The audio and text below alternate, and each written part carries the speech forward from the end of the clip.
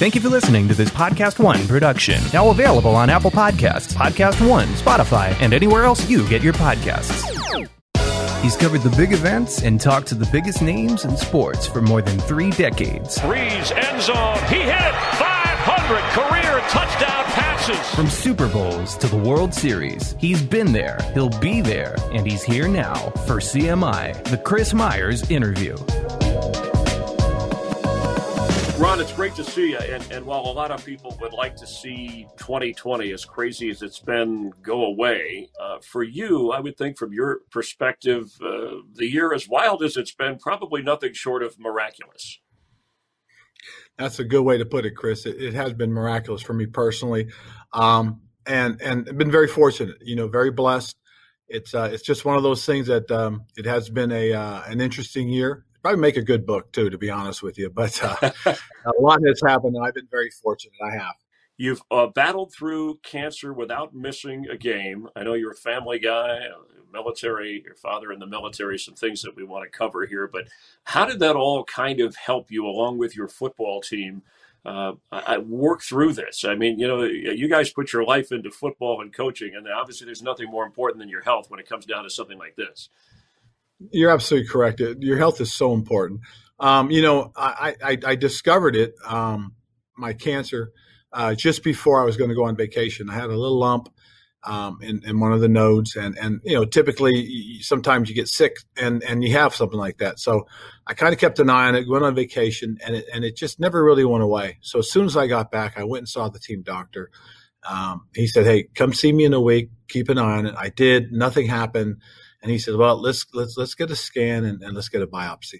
So got a scan. It kind of revealed that there was some concern, so that we got the biopsy, and of course, it showed that it was a squamous carcinoma. It's a form of cancer. It attacked one of my lymph nodes, and so we had it confirmed, and we started a plan. I was very fortunate, because I had some people that advocated for me. Our team doctor did. Our head trainer, Ryan Vermillion, got involved, and they helped set up my regimen with the doctors. And we sat down, talked to the doctors, went through a whole bunch of the stuff about what to expect, what we were going to do, how we were going to do it. And we formulated this plan. And, one of the things, like you mentioned, Chris, growing up in the military, you're very regimented. You learn that you have to do things a certain way. And one of the things that we did was my treatments were going to be early in the morning so I can get to the facility for meetings and practice as much as possible. So what happened was my treatments would start around 7:15, 7:30 in the morning. So I called for me and my daughter or me and my wife to get up early, have a quick breakfast, head to the hospital, get treatment, and then whatever happened next, whether it was I'd have blood drawn, or I had to see the doctor, or I had to get another scan.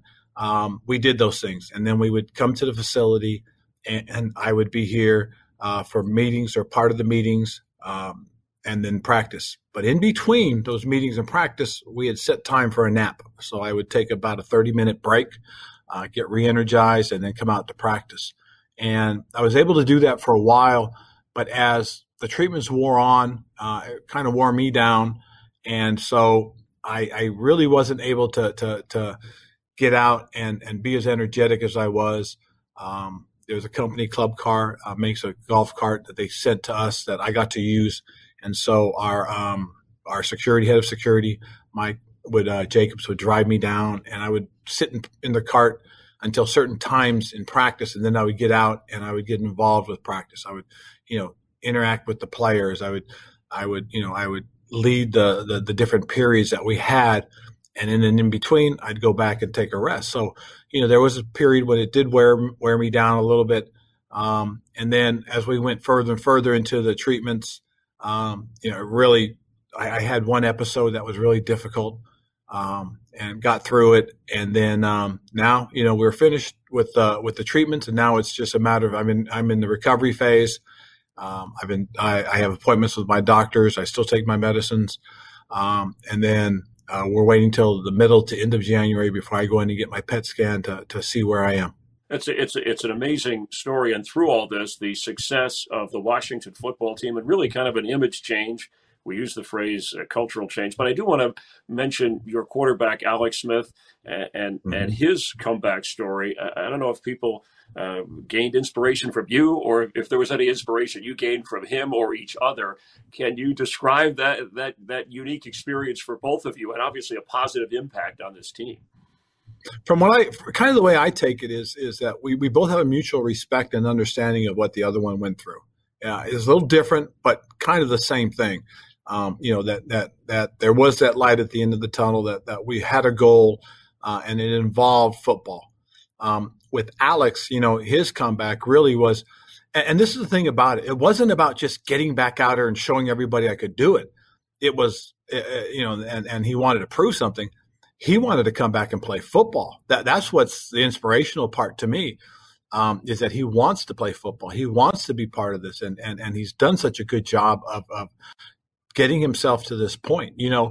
Just before we were getting ready for camp and we were waiting to see whether or not he was going to be cleared, he met with his doctors, his team of doctors, and our team doctor. They all came out that, hey, he's cleared. He's cleared for activity. And the biggest thing that we took from this is that he was cleared for the activity. Now we had to get him into football shape. He had to be prepared for what it took for football. I mean, he could do all the other things, but football's a different animal. And so we had to bring him along and get him going and get him used to all the football activity again, which we did. And what happened was near the end of the year, near the end of training camp, Alex came to me. It was about 10 days left to go and said, look, I need more. I need to find out. I need more. And what happened was I think we might have been a little hesitant, a little protective. And so we kind of dragged him along. He wanted to be pushed. He wanted to be out in front. And so we did. We put him out in front. And I told him, it's okay. If you believe you're ready, let's go. And so I put him in as close to live situations as I could, to where he was getting hit, he was getting bumped, he was getting pushed, he was getting shoved. People were falling in front of him, and he just stood tall. He stood in that pocket and delivered the ball and made decisions and held on to it during the practices, the scrimmages that we had. So you could see that he was getting close, and it was pretty impressive. And that's really what led to the decision of having him part of our 53. And then when I made my other move of going from Dwayne to Kyle, I decided that Alex would be the number 2. And that's really what kind of helped lead me to that decision, was just watching him go through training camp and the way he approached everything. Yeah, Washington, it's funny, December 2019, you're let go in Carolina after such a successful run there. And then here we are, a year plus later, and what you've done in Washington, aside from what we've seen on the field, but Ron, too, whatever the image was that people had of the team and the team name changed before, I think you, along with your players, have changed that.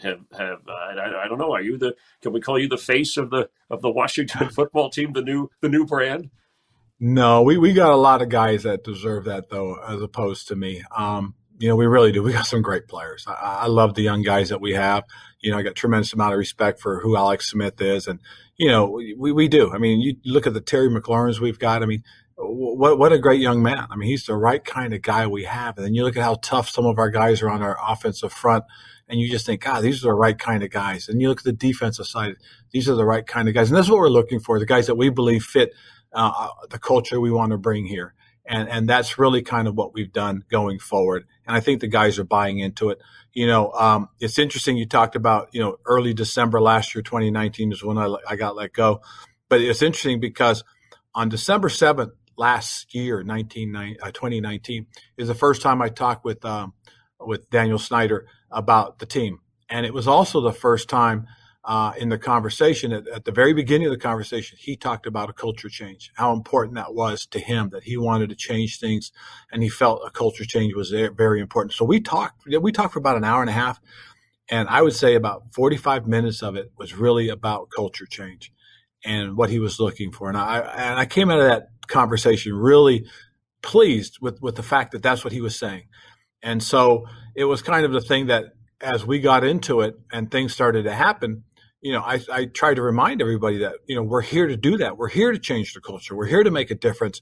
We're here to do things a different way. And it's got started by obviously letting some people go, bringing some people in, trying to establish, a certain way we were going to do things, say a certain way we were going to look at things and how we were going to approach it. And we're still working on it. We're still trying to get everybody to buy into it and understand that this is very important to us. I want to go back a little bit, not only your Carolina days, but your playing days and then assistant coaching in Chicago, your roots. You're a tough guy. You've always even presented a tough image, but you've had this sensitive side connecting with your players. Were you with the cancer, and I know that people can relate to this in their own way, when you got the word that you got before you got all the information, were you the most scared you'd ever been in your life? I was the most mad I'd ever been. I was upset. I was mad about it. I really was. Just because, so many positive things that happened for me, for my family. Things were good. We had a good vacation where we spent a lot of time with family. Before we went out there, we got COVID tested to make sure we were good. And we isolated when we first got there. We stayed because we flew private just to be safe. I mean, it cost us a little bit, but we wanted to be safe. So we got out there. We got a chance to isolate, and then we got to see our family. And it was a good time. I mean, things were going well. And so when I found out, I was mad. I was mad for about 10 days. I really was.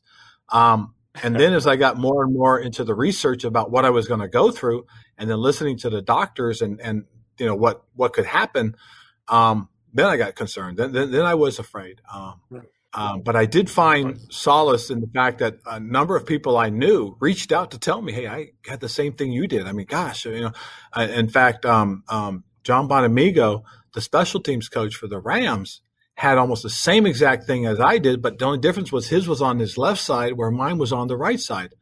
And he had told me his story, and he was in his 5th year of remission. I called him and we talked, and I found solace in that. I found confidence in that. And then listening to the doctors talk about, hey, great job. We found it early, and because we found it early, it's highly treatable, highly curable. There's a good, cure rate. I mean, and so the plan was this, and we were going to do this. And when I found all this out, we talked to different people that said, yeah, that's the right plan. That's exactly what you needed to do. We talked to different doctors for different opinions, and everybody agreed. And everybody agreed that the doctors we were working with were the right kind of doctors. They were the right ones, my surgeon on this was Dr. Patty Lee, who everybody said was highly recommended. And, my radiologist, my proton radiologist, Dr. Bajaj came highly recommended. Dr. Deacon, was my oncologist, and everybody said, guys, he's one of the best. So, I mean, we were so confident going into this that, my fear really kind of waned a little bit. So we went into this, and I went into this knowing that this is what I was going to do. This is how I was going to do it. We were going to follow this. We were going to do this, and we were going to get it done. But I got to admit, my second week, going into my proton therapy, you have this mask that's made for you, and it's a mesh mask. It fits over your face and shoulders, and what they do is they lock you into place. And the machine is a huge machine that when they put you down on this table, they lock you in, and then this machine is it's about 18 inches away from you. And it moves and it rotates and it basically, feeds the proton radiation into you. And so I believe it was my second Monday or my second Tuesday of treatment. And I came in and they locked me in. And as they were locking me in, it's like all of a sudden I had a panic attack. I couldn't breathe. And it really panicked me. I mean, I was. And so I gave the signal, hey, you could come get me out. And so they came, got me out, because you can't speak because you've got a mouth guard, a mouth block in. And so you have to use hand signals for anything you need. So I gave the signal of distress. They came and unclicked me and said, you all right? So I just couldn't breathe. And so that was probably one of the moments where it really kind of freaked me out. So I went and saw the doctor, because I had an appointment with him afterwards. We sat down, we talked a little bit, and he said, Ron, this is about just being confident and comfortable. And, so I got some mints, I got some lozenges for my throat to keep it moist. I went back, and when they clicked me in and I heard that first click, I started talking to myself. All right, here we go. This is for your health, buddy. Hey, this is treatment time now. So we're going to go get it. Body, let's go. Hey, let's get those white blood cells over there. Let's go. Let's go with that. Let's kick the shit out of it. Let's go. I mean, I psyched myself up, but I did that for the remaining 29 treatments. Is that every time that first click came, it was, all right, here we go. Let's go, body. Let's go. Let's respond. We're going to kick the shit out of it.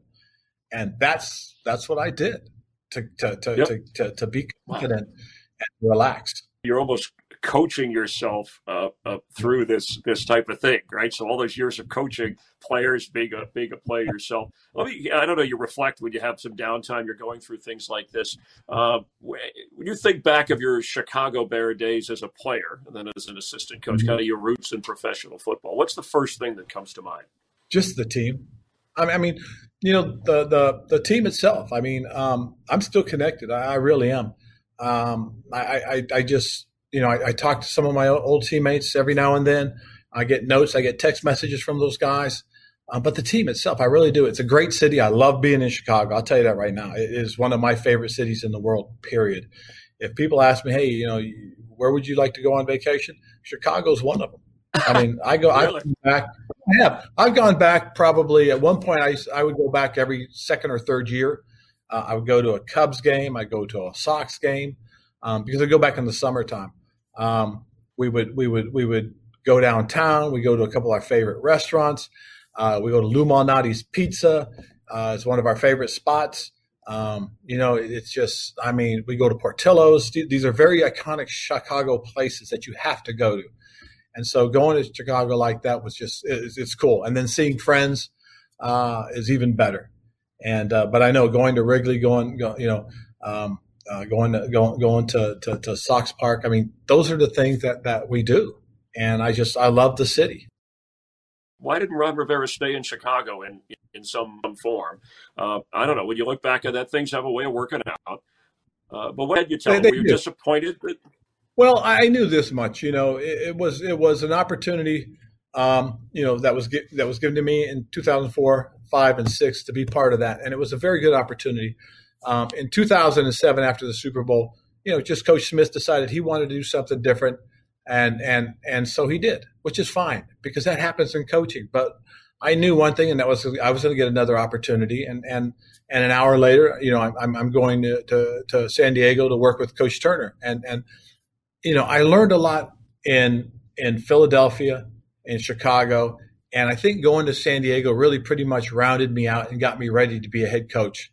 And I had 4 great years in San Diego with Norv. And so I think everything happens for a reason. I think it was all part of my growth because going from Chicago to San Diego, I took a step back and gave me a chance to reevaluate, reassess, and I did. I learned a lot. And so getting the opportunity I did in Carolina, I think I was ready for that more so than any other opportunity I had gotten at the time. Yeah, irony with it, Scott Turner, Norv Turner's son, is your offensive coordinator now. He was in Washington. Would you ever, I'll be here, Rob, would you ever want to coach the Bears or coach in Chicago again if you had the chance? It's one of those things, it's a homecoming. Is what it would be. I mean, it's like Cal. Everybody asked me, would you ever go back? I mean, some of my college roommates, some of my best friends still ask me, if the Cal job opens, why don't you apply for it? I said, dudes, I like what I'm doing now, but it is one of those things that it's a legacy thing. Would you love to? Oh, I would. I mean, look what Mike Ditka did when he had his chance, Would I ever consider? I would consider Cal because that's where I'm from. I mean, those are my roots.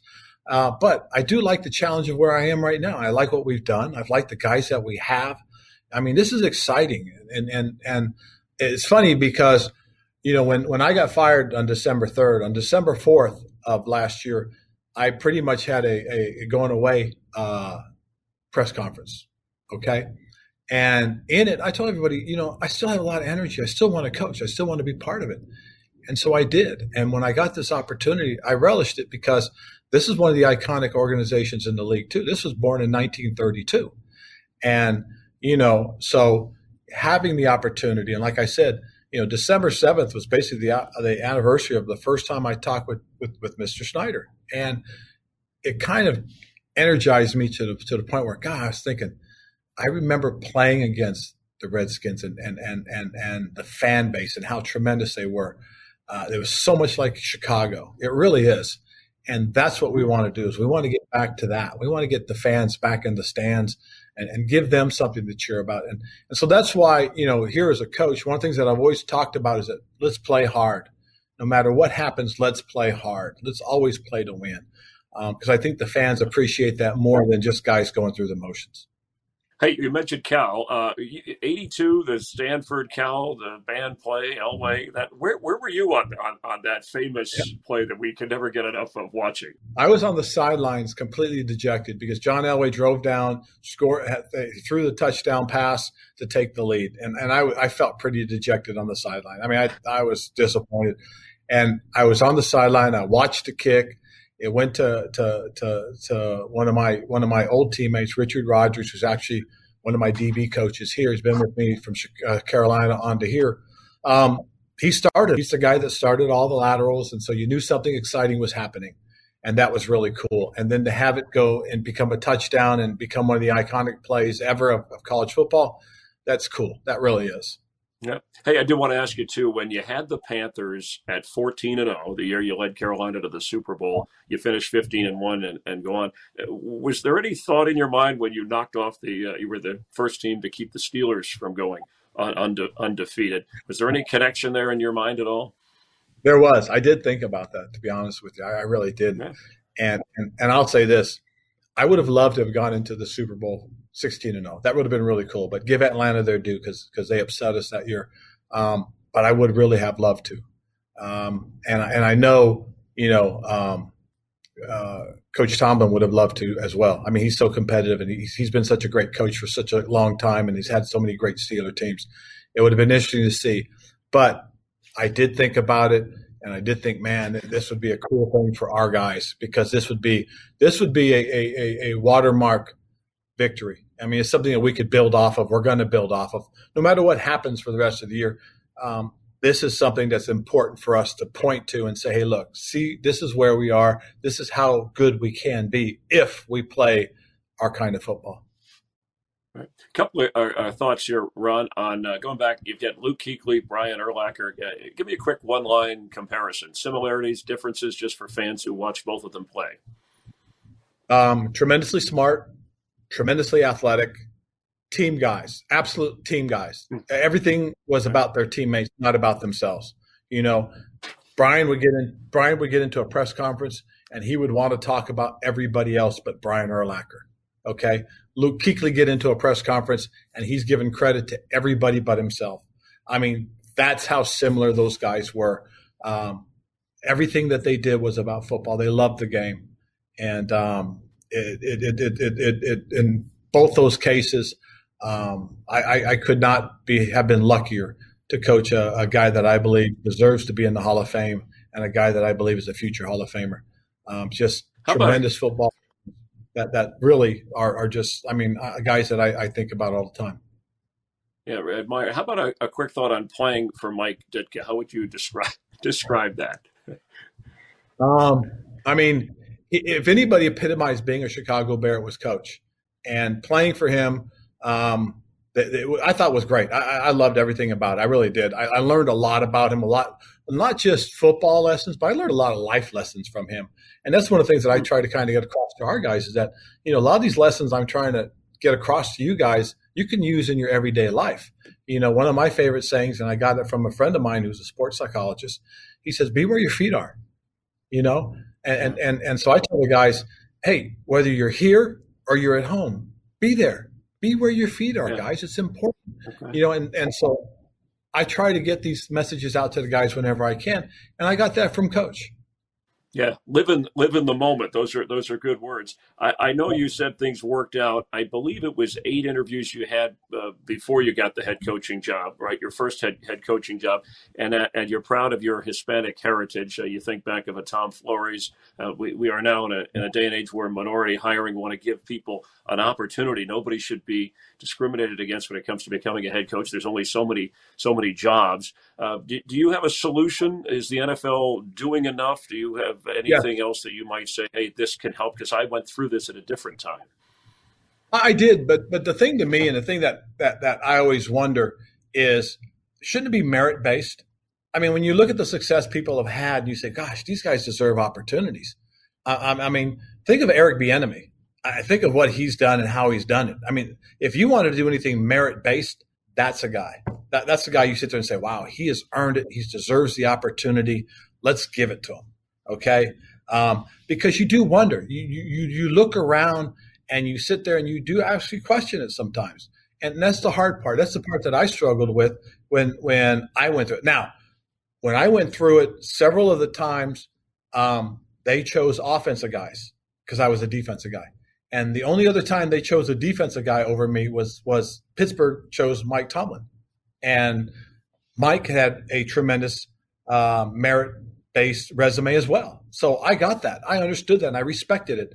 I respected what Mr. Rooney did because he was not afraid. I mean, he interviewed several candidates, and there was 3 of us at the very end of it, and he chose who he believed was the best one. And I respected that because of what Mr. Rooney did was he chose it, in my opinion, based off of merit. And Mike deserved it, and look what Mike's done. And that speaks volumes to who Mr. Rooney is, and that's why the Rooney Rule is named after him. And so to me, really, it should be about merit. I did this one time to a group of my coaches. I took some resumes, and I took the name and the school off the resumes and the teams that they worked for, and took those off. And I asked these guys, if you looked at these resumes, who would you hire? And as they went through these resumes and they looked at them, they kept taking the resume that had the most merit. And it just kind of showed you that I just kind of felt it's about merit. And because what's happening today is everybody's going with the flavor of the day. It's you look at social media, and a lot of information is driven on social media, but is it the right information? You know what I'm saying? I mean, why are we being influenced instead of just taking a step back and saying, let's do things based on merit.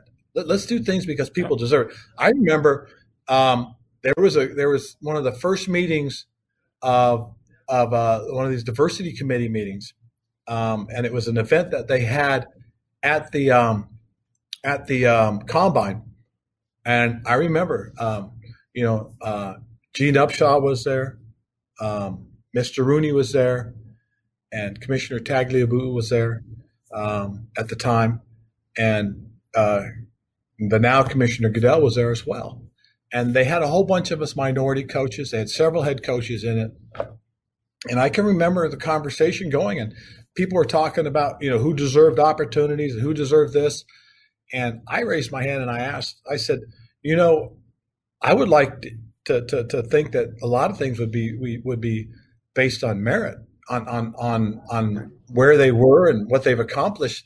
And I know this much. And Romeo Crennel was there, and he wasn't saying much. And I said, I wonder about Romeo Crennel, because here's a guy that's been part of 2 Super Bowls, and yet nobody has really, said anything about his resume. I mean, to me, there's a lot of merit there. He's earned it. Yeah, I think that's well put, Ron, and I think that's a great example. I hadn't thought of that, hiring somebody without looking at the name, the school, just what have they accomplished, with their teams, with their players. I also just your time in Carolina, the way it ended, is there any bitterness there? I know things have worked out, but everybody likes to kind of move on their own terms and leave. No, you're shaking your head, so. You're saying it was time, because there's that old theory that a coach, no matter how good you are, 10 years in one place, sometimes they run a cycle, and then you got to move on. And it's funny because the irony of it all is, Mr. Tepper had come in and I thought we worked well together. We had a good relationship, but I understood that he wanted things done a specific way, which I got, and he and I talked once a week. Maybe twice when he was in, and we spent good time, and he was always up front. And when he came in and we sat down and we started talking, he was very honest and very upfront. And it didn't bother me because he was upfront. He had his reasons. And again, I respected that fact and told him, I said, I appreciate it. And is there anything I can do to help you? and we talked about it, and so we parted, I think, in the right way. I mean, I appreciated the fact that he came to me, he talked to me, explained to me. It wasn't like, hey, look, I'm going to go in a different direction and walk out. No, it's, hey, this is why, this is what I'm thinking, this, that. I said, hey, I respect that. And so I will always remember that conversation, because it was such a good one. And he's always been a man of his word as far as that was concerned. Yeah. And the nickname there, that Riverboat Ron, now we think of you as, recovering comeback Ron, which is a great thing. And by the way, social media, I think it's really cool. Your daughter, who worked, I believe, in Carolina, in that area, and now works with you in Washington. So you got kind of, as you get a little older, social media, you need somebody to connect you. What's her best advice to you on dealing with social media? Is don't get caught up in it. I mean, take it for what it is. I mean, it gives you information. Or you can put information out there, but the thing you got to be careful is what's the real information? You know what I'm saying? You've got to draw your own opinion. Yeah. You can't let people sway. That's the thing with social media. What's interesting about it too is the nickname Riverboat Ron actually came through the social media. Really? So something good. Yeah. In 2013, I started going for it on fourth down. I read some articles. I looked at some things. But I had talked to John Madden, and one of the things that happened with that was after the 2012 season, Mr. Richardson, the former owner of Carolina, had come to me and asked and had said to me, I think you need a mentor. And I got the perfect guy, John Madden. So he got me Coach Madden's number. I called Coach. We talked. And so he said to me, hey, before you come out, I want you to take a look at a few games. Okay, I know you've got this record. I think it's 3-13 of games that were decided by 4 points or less. And take a look at that and just look at the critical junctions of the game and see if you could have done something different. So I went back, I looked at all those games, and I was writing some notes down and everything, and a nice little presentation. I go out there to see Coach Madden. I go to his office in Pleasanton, California. And I walk in, we sit down, we start talking. Now we're getting down to business. Say, I got that homework you asked me to do for you. He looked at me, goes, what homework? I said, well, you told me. I said, no, that's not for me. That's for you. I said, really? He goes, yeah. He goes, what did you learn? I said, well, I think I could have done this way and could have done that way. I might have done this. But I think I went by the book. And he looked at me in all seriousness and said, what book? I said, well, just kind of he said, Ron, there is no book. He said, you have played enough football and you've coached enough football to know how to do things. Go by your instincts. Go by your gut. Go by what you've learned. And that's pretty much how Riverboat Ron started. So fast forward, we play New York at home, and in the first drive, I go for it on fourth down. We convert, score a touchdown, and we were off to the races. Then I did it again next couple of weeks. Go to Minnesota, and I did it twice on the first drive, and I did it on 4th and 2, and we scored, and we win the game. After the game, they started talking about this nickname, Riverboat Ron, Riverboat Ron. And then some guy had taken, something, created an emoji or whatever of me dressed up like a riverboat gambler on a riverboat. And my daughter, while she was at UCLA as a student athlete, had captured it, and then she was tweeting about it. And so I'm in my press conference, and they're telling me about this, and they're saying, "Oh yeah, we have this picture of this icon, this emoji this guy made of you," and blah blah blah blah. I said, "Really?" And I said, "Yeah." And they show it to me. I said, well, "Where'd you get that?" He said, "Well, from your daughter's account." I said, "What?" He said, "Yeah, your daughter." And now I'm thinking, okay, I can't wait to get home to talk to my wife, to talk to our daughter about this stuff. So fast forward, I get home. I said to Stephanie, Stephanie, Courtney's got to be careful about it. So from that point on, Courtney made her account private, and she no longer put those things out. Well, it's a great story and a great nickname. We're going to let you go here. Just need you to give me 5, and this is a short answer. Fill in the blank. 5 basic questions to you. So here you go. The best player I ever played against was. Oh, wow. To me personally, Marcus Allen. I was always a Marcus Allen. I respected who he is more so than anything else. But also, he was the closest guy, in my opinion, to Walter Payton. in terms of who they were as people. All right. Yeah. Beyond family, the best decision I ever made was what? Was to get into coaching. Okay. All right. That's a natural fit. So along these lines, if I could coach one quarterback for one season, a quarterback that no longer plays, but from any era, who would that quarterback be? Remember, you're a defensive guy, but I thought this would be interesting. Oh, Joe Montana. Real? Okay, Montana. All right, so from that era. And when I get angry, really upset, I blank to calm myself down. What do you do? I talk to my wife. Real? Okay, I thought you were going to say you talk to yourself as you coached yourself through. All right, well, that's good to have her. And finally. No, I was going to say it's interesting because, Stephanie coached women's basketball. Right, she coached played professional, it, right? and she played it. And so most of the time I get angry, it's about football. I mean, whether I'm angry with a player, I'm angry with a situation. It's interesting because a lot of the conversations we have at home deal with that. I'm angry. I'm allowed to do it for 5 minutes, and then she had enough. She said, "All right, quit your whining and let's move on." Finally, here, if I wasn't in coaching or sports, right, my career would have been what? Oh, it would be something to do with first responding. I mean, I would believe I would have been a firefighter, a policeman. I could have been a teacher or the military. Right. Yes, sir. And your father, who I know you're from Vietnam, Army vet, and it's your middle name. So that influence we've seen has run through you. Well, I appreciate your time. We wish you a lot of great health. We set it off at this time means a little bit more. And keep up the great work. It's always been nice talking to you, covering you and your teams. I appreciate it. And, sitting exciting. We'll see what happens. Good luck, Ron. Riverboat Ron. Well, you take care. Thank you. Thanks for listening to CMI, the Chris Myers interview. Make sure to subscribe, rate, review, and spread the word. Get new episodes every Wednesday on Podcast One, Apple Podcasts, and Spotify.